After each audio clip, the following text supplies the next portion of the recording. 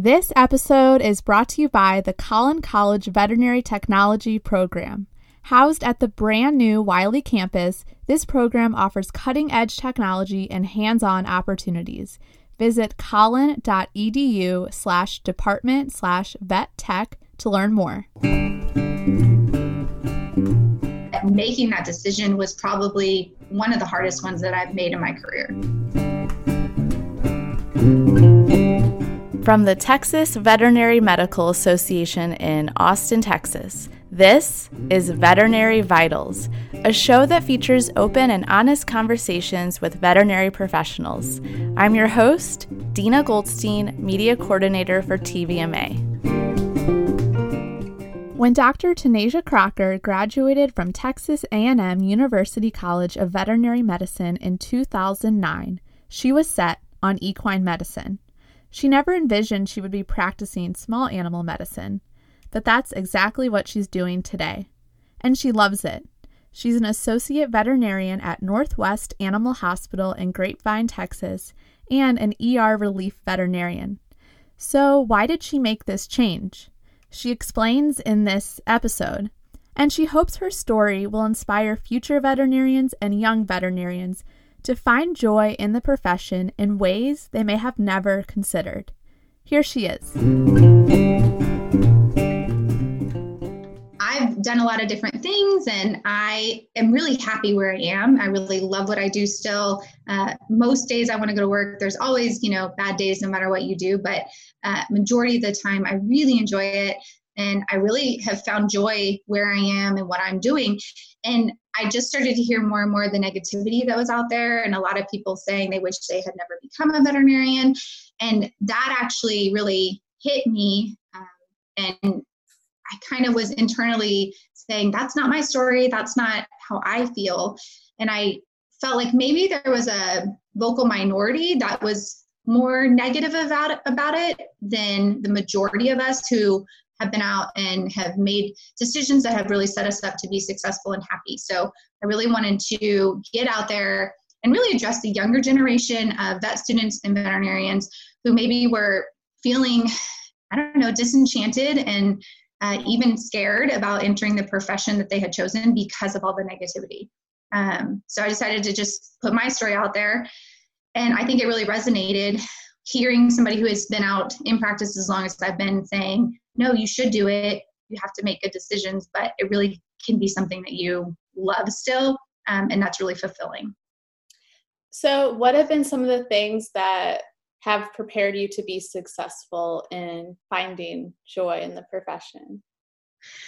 I think that I have been able to pivot in my career and make choices and decisions that were best for me or my family or the season of life that I was in. And I think a lot of veterinarians feel very stuck. So they'll join a practice and maybe it's not working for them, but they don't ever change anything. And they just continue to be in this cycle of unhappiness, but staying where they are. And I've lived in a lot of different states growing up. I went to 7 schools. And so I think I'm very just adaptable and open to change.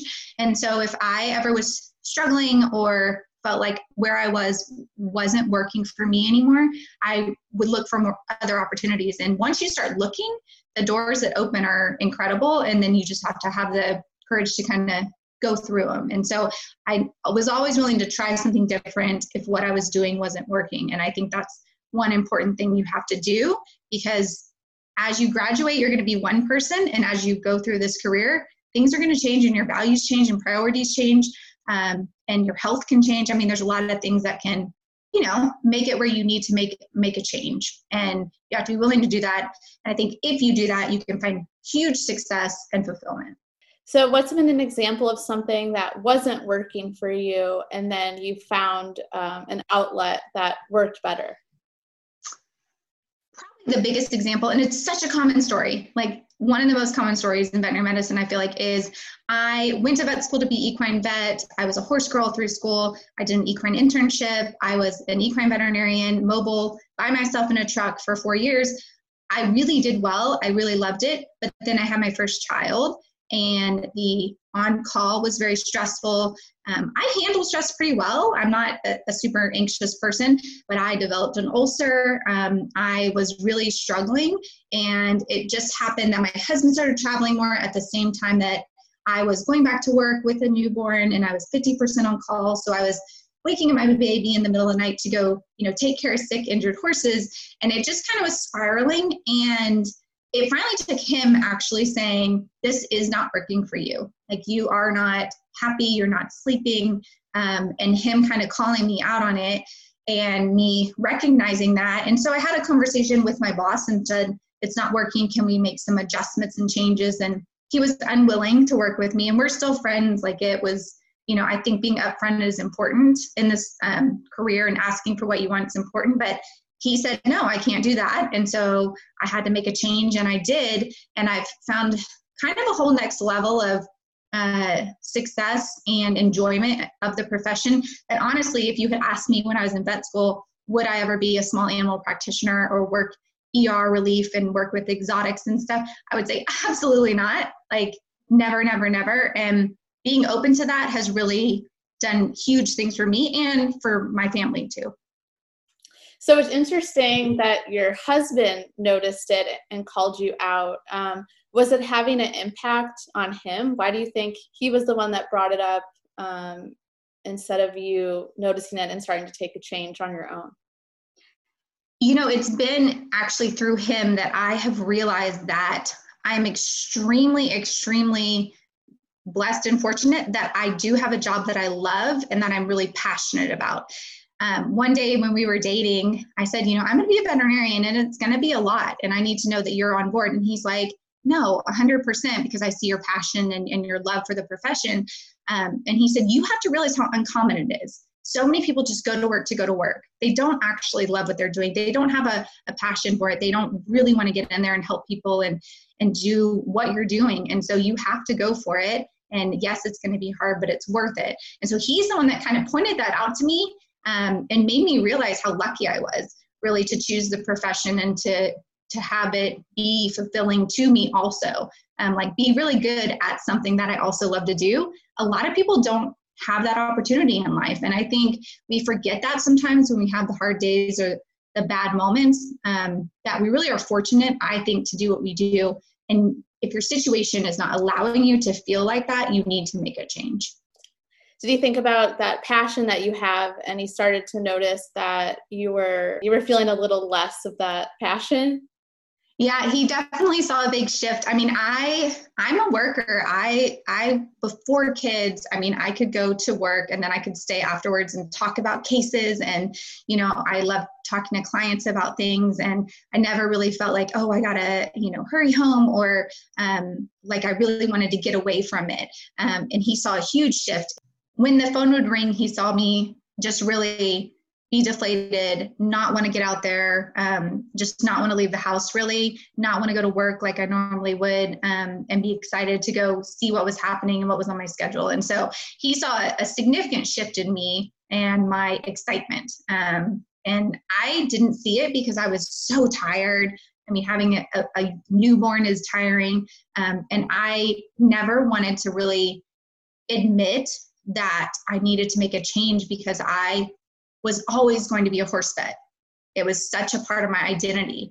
And so having to say it's not working for me was really, really hard for me. And it was probably 2-3 years of after I made a change, still really feeling like I had failed in a way, even though I had done it and I was really good at it and I was successful at it.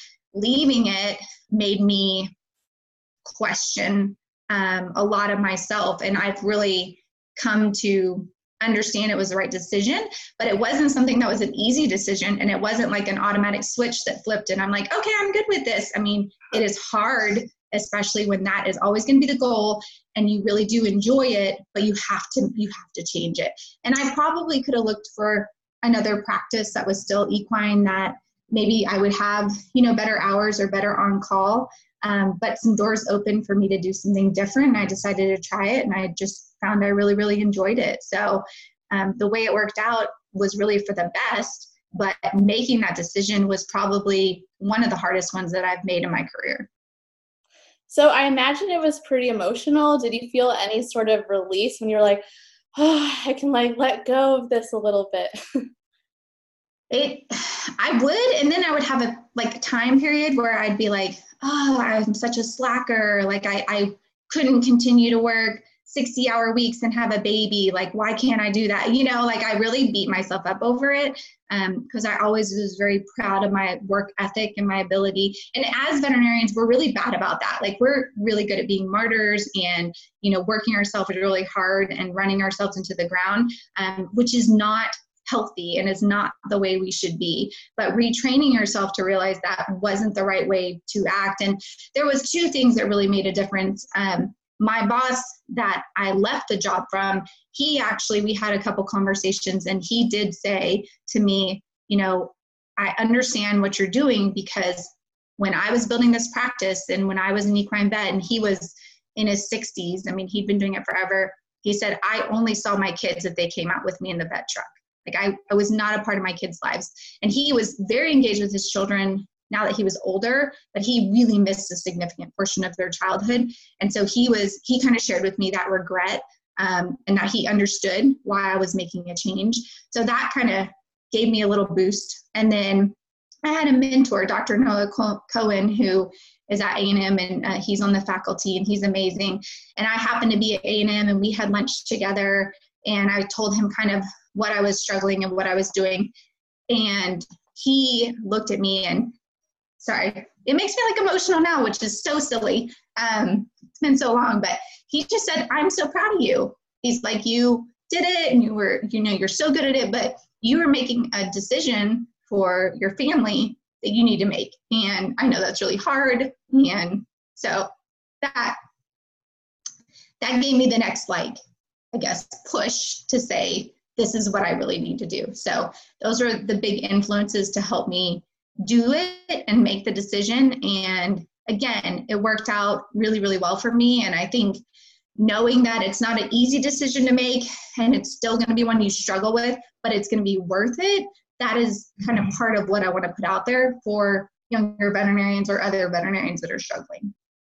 So your story reminds me a little bit about, I interviewed Dr. Gail Millard. Her episode was about balancing motherhood with being a traveling veterinarian. And she had to establish boundaries with her boss because she was like, hey, I really want to go on this field trip with my son. And he told her, you know, you really need to assess your priorities. And she said, I have. And she was saying, this is time that I can't get back. And so I definitely understand where you're coming from. And I'm sure it takes a lot of courage to make that move, even though, you know, it was probably scary. It was a little out of your comfort zone. Yeah, and it's, you know, it's interesting because a lot of veterinarians that are unhappy, if you talk to them about practice, I mean, they do deal with difficult clients, and, you know, some of them aren't compensated the way that they should be, and their hours are really long. But a lot of it is the stressors also at home, and having, you know, the childcare and having not a supportive partner maybe.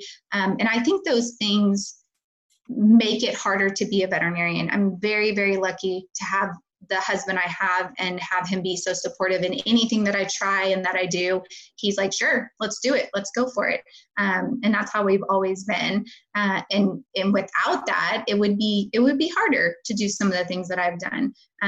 So I am lucky in that way, but I do think that you have to look at your whole life and see like what is truly giving you stress or making you unhappy. And then you make the changes that you can to alleviate those things as much as possible.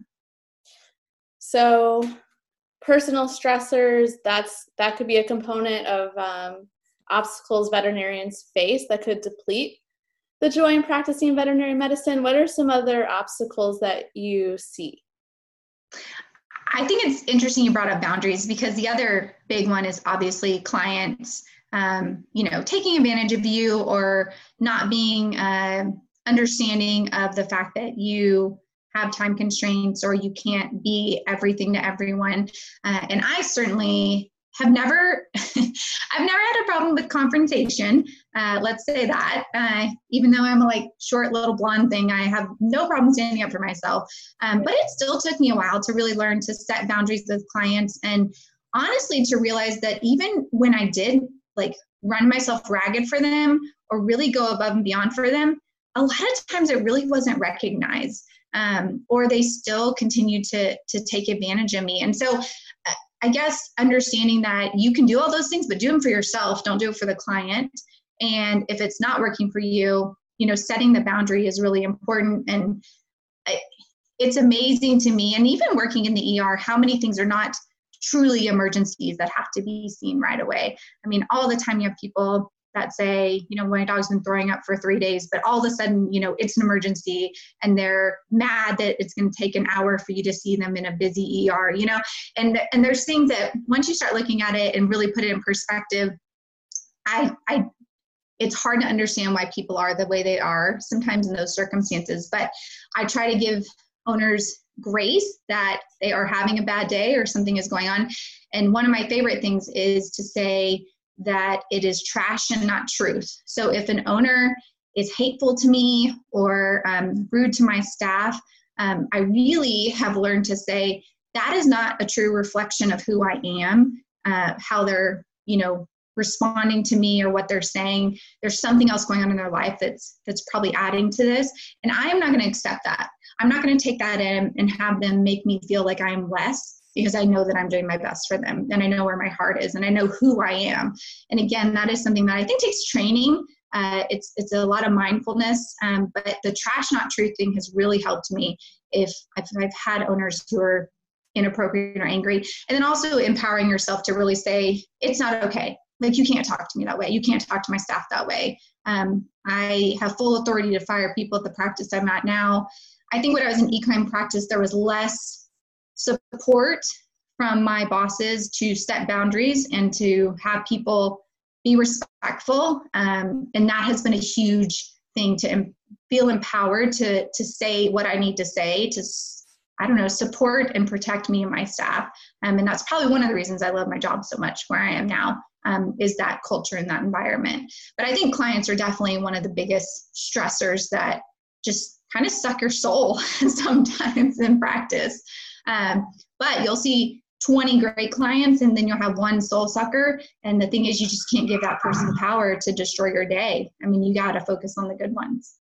Yeah, I remember I talked with Dr. Nancy Turner, and she said that one of her staff members kept this picture of one of their most beloved clients, and the client was wearing a matching outfit as the pet. And just they kept that picture up there just as a reminder to be this is why we're doing our job, because of what you're saying. It's hard when there's that one and it can kind of get to you.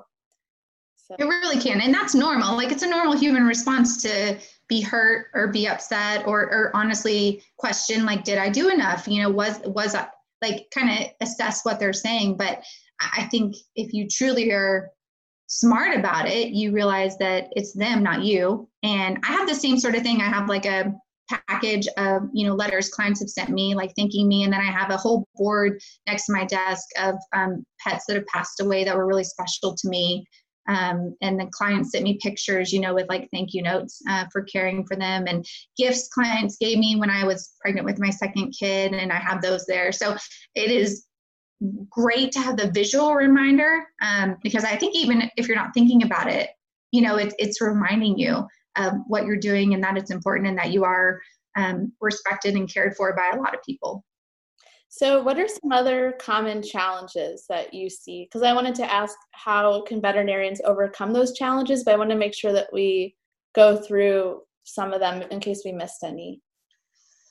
I think that so I'll be honest, I really dislike the term work-life balance, because I don't think you'll ever have balance. It's never going to be 50-50, right? Which is balance. There's going to be times right now, I will tell you that Corona has made our work insane at both the ER and my general practice. And I have been working a ridiculous amount. And when I'm working, I am not really getting lunch breaks. And it's it's just really busy and really crazy, and there's a high level of stress. And that's the season I'm in right now. And so I don't feel as available to my family as I normally would be, but I just feel like this is where we're at right now, right?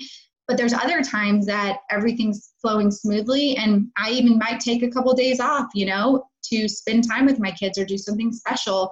And so I don't think it balances out, but I do think trying to find the ways that you can still have those moments with your family but feel available at work are really important. And a lot of that honestly has to do with the culture of the practice you're in. I did a lot of relief before I ended up at the practice I'm at now. And it is incredible to me how many practices really don't appreciate having clients schedule appointments. They let walk-ins be, all that there is. There's just a sense of being overwhelmed constantly by the staff. They don't feel supported. No one gets breaks. No one gets lunches. I mean, that really wears you down. I mean, it really, really does. And I was really surprised to see that. But in my practice, you don't walk in, you schedule an appointment. We do have a local ER, and if we can't get to you, you're going to the ER. And we have actually trained clients about that. I mean, it is interesting to me that we feel like we can train dogs and cats, but we can't train people. And that's not true. You really can have a new client come in and you can say, hey, this is the way we work and this is what we believe in, and we're really happy you're here. And guess what? It's going to work for them or it's not, right? And they're going to like you or they're not. But if there's somebody who are going to want a walk-in appointment, or they're going to want that 6 o'clock when everyone's supposed to leave appointment, and they're not okay with the way you run things, they're not the client for you. But I think that a lot of us don't realize how many people are okay with it, because there's very few industries that you don't have to, like in the medical industry other than the ER, that you don't have to schedule ahead of time. I mean, do you ever walk into anywhere other than like an ER and urgent care? No, you have to see your doctor. You call, you make an appointment. If you're going to try to talk to somebody, you're never going to talk to the doctor. You're only going to talk to the nurse. So you really, I think, can train people in a respectful manner. And if it doesn't work for them, it doesn't work for them. But that is something that I guess frustrates me, that people just won't set those boundaries in their practices because they're worried they're going to lose all these clients. And I think they'd be surprised how many clients will adjust to it. Mm-hmm. And possibly respect you more. When someone puts up boundaries, I don't know, it makes you think probably more highly of them. Well, and in our area, people want their appointments done on time. They want to show up and they don't want 20 walk-ins where you're saying, yeah, you had an appointment, but you have to wait an hour because we just had 3 walk-ins that, are going to go ahead of you. And so I think respecting their time, right, and the fact that they scheduled is important also. Yeah, I'd be really annoyed. I'd be like, I made this appointment, you just let these other people come in? Like, yeah, I get that. Okay, so now that you've listed those challenges, you said it's pretty much impossible to have work-life balance, client interactions. So what are veterinarians doing to overcome some of those challenges? And it sounds like it comes at the clinic culture, like that's one way. What are some other ideas? I think that, there's some very concrete ideas, right? So one of them is setting up boundaries, utilizing updated equipment and ways of communication, just to kind of have it be easier for people to make appointments, for people to interact with you, so it doesn't take as much time on the part of you or your staff, right? And you can focus on what's really important. Those are kind of simple things. I think creative scheduling, a lot of vets don't really think about the fact that it doesn't have to be a 8 to 5 schedule or 8 to 6 schedule. I've seen a lot of practices that have made shorter days where they have, working moms who are going to take off early on certain days and then work later on other days, so that they can spend more time with their children. I actually negotiated my contract like that when I decided to come on full time at the practice I'm at, because I really wanted to pick my kid up from school some days. I didn't want to be at work till 5, 6 o'clock every night. And so I don't take a lunch on 2 days, and I work through lunch, and then I leave early enough to get her. And it's worked out actually great, because it's opened a whole nother element of times that people can have appointments, and there's a doctor there, around the clock, and it's actually helped with revenue streams. So, but thinking creatively and out of the box about how can we make it work better, especially since there are so many women now in the industry, and we are willing to work just as hard. But I think sometimes because of all the things that we're balancing, we understand that working harder is not always the best. It's working smarter and more efficiently. And so those are kind of just some concrete things that you can do. And obviously having a boss that's supportive, especially if you're family. I work with two men who we went and had a discussion when I first started doing a lot of work for them. And they said, bring your husband. And I did. And they both said to me, your family is your priority. Like when you die one day, your clients are not all going to be at your funeral. It's going to be your family. Those are the people that really matter. And your clients are going to find another vet because that's what they're going to, that's what they need. And your family's not going to find another mom, another wife, like that is what you need to focus on and prioritize. And having the ability and the fact that I can wake up and my kid can have a fever and be throwing up, and I literally can call the practice and say, I can't come in today. I have to stay home. I have a sick kid. And they say, great, don't worry about it. We'll take care of it. And I don't feel a sense of guilt. I feel totally supported. I think that's huge. And I think it's such an easy thing, but instead so many people feel, men or women who are moms or dads, feel really torn, I guess, and not supported that they have these multiple roles to fill.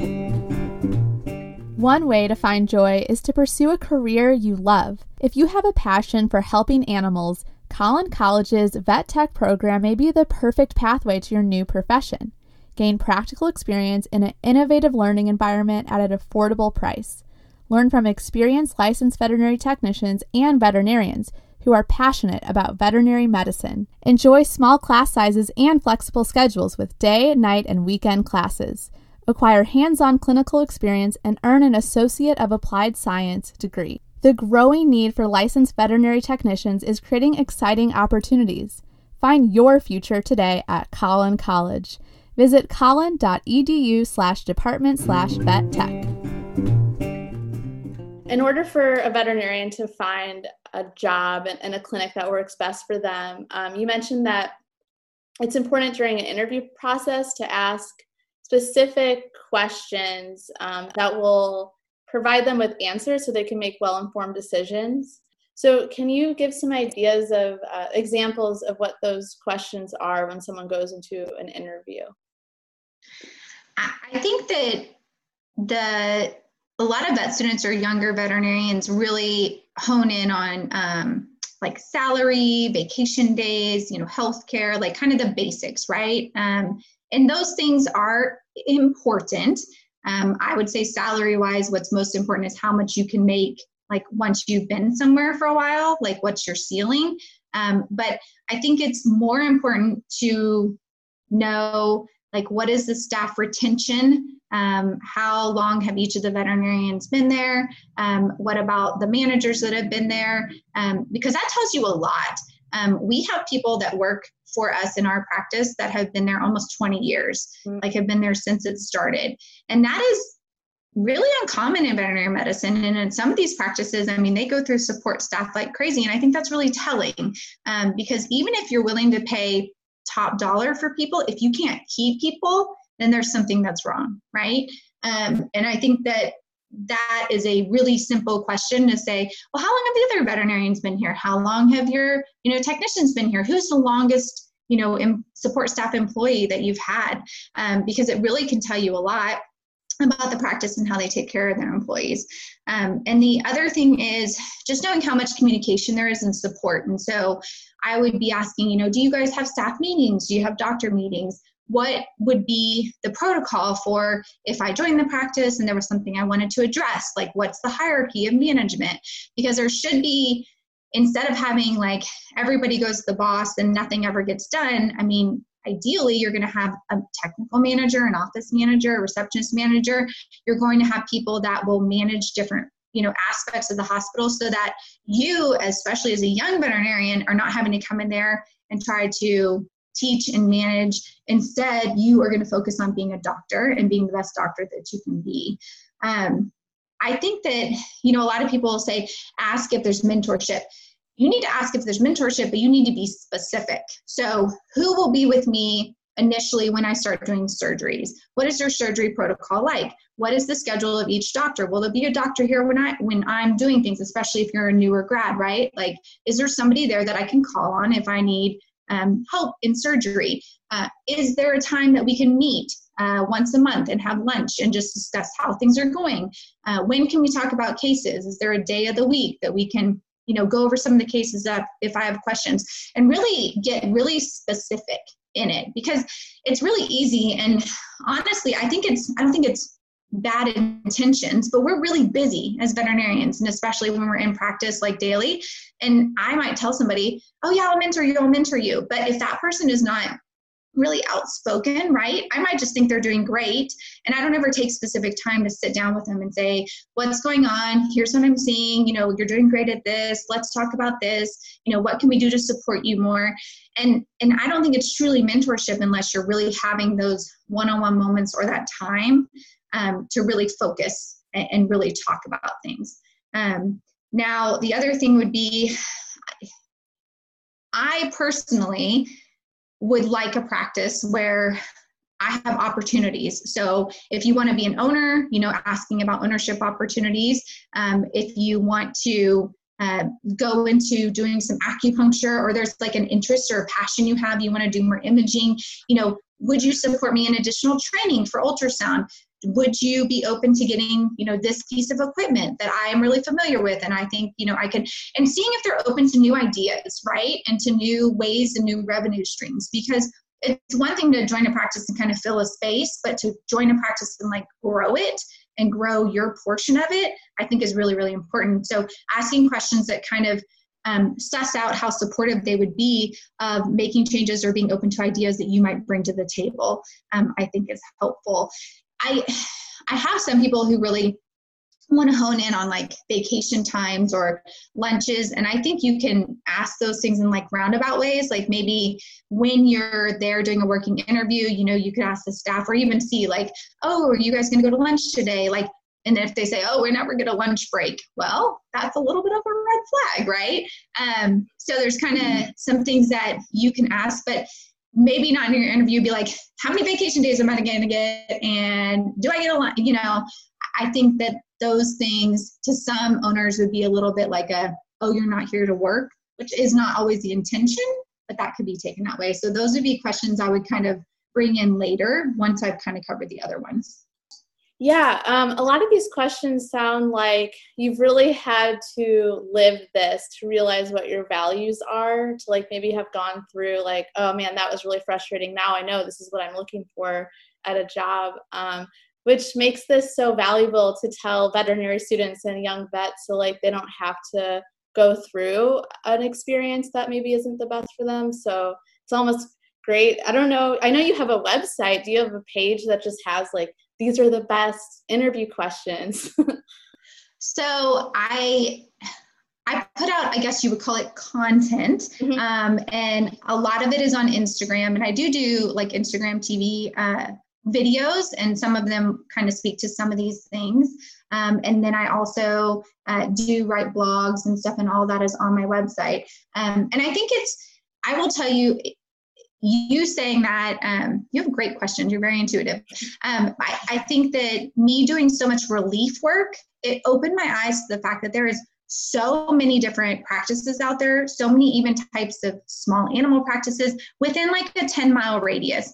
I mean, the cultures, every place is different. And so I do think those things are important to recognize, because you could just say, I'm going to go into small animal practice, but then you end up at a clinic that does not align at all with your values and what's important to you and your priorities. And so really honing in on those things and knowing yourself is going to be, and if you really just want to make a lot of money when you get out, then you're going to go for the biggest paycheck, right? And you don't care about some of these other things. But if you want to join a practice family that you want to be out a long time and you're supported and you grow in, then I think you're going to look for maybe a different type of practice. And so, I think that seeing so many practices has given me really good perspective on it. I'm actually working on a little workbook. By the time this comes out, it might be out, and it's actually about the different types of practice and kind of knowing your values and what's important to you and what you're thinking about as like a student, and where you might want to end up and what you need to consider. Her workbook is called Dr. Crocker's Veterinary Adventures, and it will be released next month in the Snout School online store. So the questions that you're encouraging veterinary students and young vets to ask their future employers, how should practice owners be prepared to answer those questions? What advice do you have for them? Well, above all, they should be honest and authentic about it, right? So if they haven't had a new grad in a while and they're not really sure how they're going to navigate that, I think that, as a practice owner, I would say we're really excited to have you here. We're really excited to have a new grad come in. And we know that it's going to take, some additional help and support. And we don't really know what that's going to look like yet. But we're open to talking about ways that we can do that will work for you and will work with us. Obviously, we're really busy during the day, and so it might be something that we have to do, after work, occasionally, but we're going to be available during the day for you. But we don't have any, concrete ways that we're going to do it. But that's one of the reasons why we wanted to get a new grad in here, is because we're excited about the next generation, and we want to, help teach and help you grow as a veterinarian. If you obviously are really strong in mentorship, then I think you say, hey, we're going to do A, B, and C, and we're going to be here for you, and what do you need and what do you want, and we'll make it happen. I wonder if there's any CE related to this. I just learned that AVMA Axon has one related to well-being. So yeah, my next question was, what changes do you think need to come about in veterinary medicine to help people more easily find joy in the profession? And I was just thinking one of them is probably those CE opportunities. What do you think about in general, if you feel like you didn't get a chance to fully touch on that? I honestly am really hopeful about the direction that we're going in. I feel like a lot of people have really engaged just online and through social media and through podcasts and webinars and CEs to really say, these are the issues in our profession. These are the people that are really passionate about it. Here's tools that you need. If you start looking, there's actually a ton of different people out there who are putting out content about gratitude and wellness and what you should be thinking about as a young veterinarian. And also people, like me, who are saying, reach out. Like, ask me questions. I'm here for you. I'm here to support you. I only want you to succeed. And there's actually a lot of us out there that are in practice that are doing that. And so if you look to connect right now, I really think you can find a lot of different communities that you'll find the one for you. There's some great, like Dr. Andy Rourke has Uncharted, which is a whole group that you can join, and they do their own CE, and they do a ton of practice management and just personal wellness content, which I think is really helpful. And then if you're on Instagram, the Instagram veterinary community is actually really amazingly positive and supportive. And there is a lot of vets that will kind of have niches and things that they speak to. Some of them really hone in on ownership. Some of them are talking about finances. And so if you're looking for something specific, I think Instagram is a great community to engage in and join with. And I really think that the more, I'm 11 years out, and I feel like my generation is realizing how much we need to help and encourage the next generation. And so I think a lot of change is going to happen in the next couple of years as we become the older veterinarians, and you have that next generation coming up who is also really passionate and self-aware of having boundaries, wellness. I mean, I hear more about those things, honestly, from vet students and young grads than I do from my age. And so I think that they are also teaching us those things and how important they are. And when they're coming into practice and they're saying, I'm going to take a lunch. I think it's important. Like, I'm going to set a boundary with this client. I need your support in that. It's helping us too, overall, to change the profession and move it in a more positive direction. So I will continue to kind of be there, but also to learn from them. And I think the more we connect with each other, share our stories, pull the curtain back on who we are as people and not just that we're veterinarians, I think the public will also become more kind and understanding. Maybe I'm just really hopeful. But I think that if you start looking, you'll see there's a lot of people like me that feel the same way. So who are some people that you follow on Instagram that you would recommend? Oh, okay. So it really depends on if you want to just see people in practice. Dr. Right? Crocker had so many recommendations, and you'll find those Instagram handles in the show notes. I joined Instagram like a year ago, and I've been shocked and amazed about what is out there and what you can learn. I feel like I learn stuff all the time. It's really, really cool. So perhaps I could put some of those handles in the show notes. I also want people to follow TVMA on Instagram as well, and I put that in the show notes as well. And so speaking of TVMA, tell me about why you decided to join and the benefits that you've experienced. So I initially out of school, honestly, I didn't join TVMA. I think I was like automatically a member, but I wasn't really engaged. I was more into the like AAEP, like the equine side of things. And then as I've gone along in practice, I've realized how important it is to be plugged in locally and plugged into your, local veterinary school, just for networking opportunities. And also to know what's going on locally, especially with different government things. Right now, a lot of the states with the mandates they're coming down with have really affected veterinarians and talking about telemedicine and what we can and can't do. I think it's really important to be a part of your local organization to give feedback on those things and also to be updated. And so I kind of, I guess, matured and realized that even though I might not always go to like the TVMA conferences, that even just going to local meetings or knowing the people in our area who are essentially making decisions, policy decisions and other things for me as a veterinarian, that I better be engaged and I better know what's going on. And getting that information is really helpful. And advocating for myself and fellow veterinarians is really helpful and important. So I have enjoyed it. I'm actually trying to join some committees now to be more engaged and hopefully go to more of the conferences to meet more people. But I think that it is something that has come with me getting older and realizing it is important. And I'm glad I did. I was really excited about the podcast because I think it's a great way to get stories out there of Texas veterinarians or TVMA veterinarians. So I was excited I got to come on and talk. Yeah, well, of course, I'm loving the podcast. It's great to get to know veterinarians, and I feel like I've connected more with our members through this podcast. It's really special. It's nice when you have like an actual like face and name, to something. Yeah. Like when you go to a meeting and then you see all these people or even old classmates and you're like, oh my gosh, like it's just the community support in this industry is really, really huge, and having support in general. And really, as much as I love my husband and he's great, he really doesn't completely understand what I'm going through and what I have to deal with. So having fellow veterinarians there to talk to, encourage me, even validate my feelings if my feelings are hurt, is really important. And I've definitely found that with TVMA.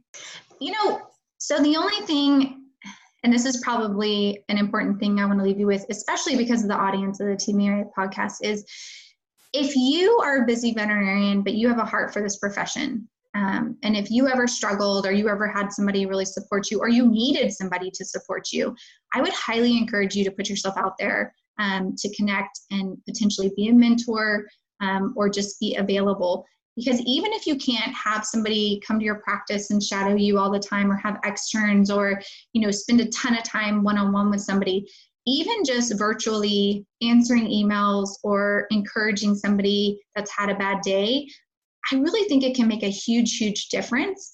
And I think by connecting as an industry and supporting each other, we will move it in the right direction.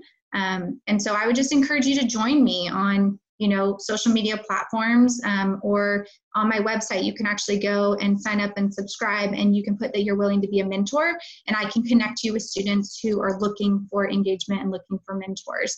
And again, it doesn't mean you have to have them come to your practice and hang out, but it means you are going to care about them, be a sounding board for them, and encourage them. And really, if we just do that, I do think we'll make our industry better. Yeah. Do you wish that there was someone like you around when you were a younger veterinarian? I had some amazing mentors, but they were all men, and I think that's mainly because I was in like the equine industry. I do wish there were more women who were married that had kids that were doing it. Because I think that seeing, and I get this comment a lot, like, how do you do everything you do and still have kids? Like, can I truly do this job and have a family, and how do you balance it? And so I think it's really good to see women, and I know like Nancy Turner and Abel and Dr. Lori, like there's a lot of veterinarians that have children too, but I think putting it out there, like what you're doing, how you're doing it, can really help the next generation since they are mainly female. So I wish there was another woman, I guess, that I could have had as a mentor, because I've had to learn a lot of it on my own. And that definitely was harder. And so I'm hoping to help some younger veterinarians out, so they don't have to do that. That was Dr. Tanasia Crocker speaking about finding joy in the profession. While switching from equine medicine to small animal medicine was a difficult decision for her, it was the right one for her and her family. A few takeaways from this episode are: if you're feeling stuck in your current job, consider making a change. Be open to new opportunities. You have options. In your current role, practice setting boundaries. Don't spend time internalizing negative comments from clients. Instead, take moments to appreciate the clients and pets that make it all worth it. Ask the right questions when you interview for a new job. Consider whether the work culture is right for you. Sometimes that makes all the difference. You can learn much more from Dr. Crocker by visiting her website and following her on social media. All of that information is in the show notes.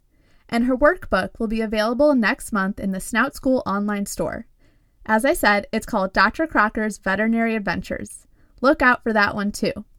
On the next episode of Veterinary Vitals, you'll hear from the Interim Dean of Texas A&M University College of Veterinary Medicine.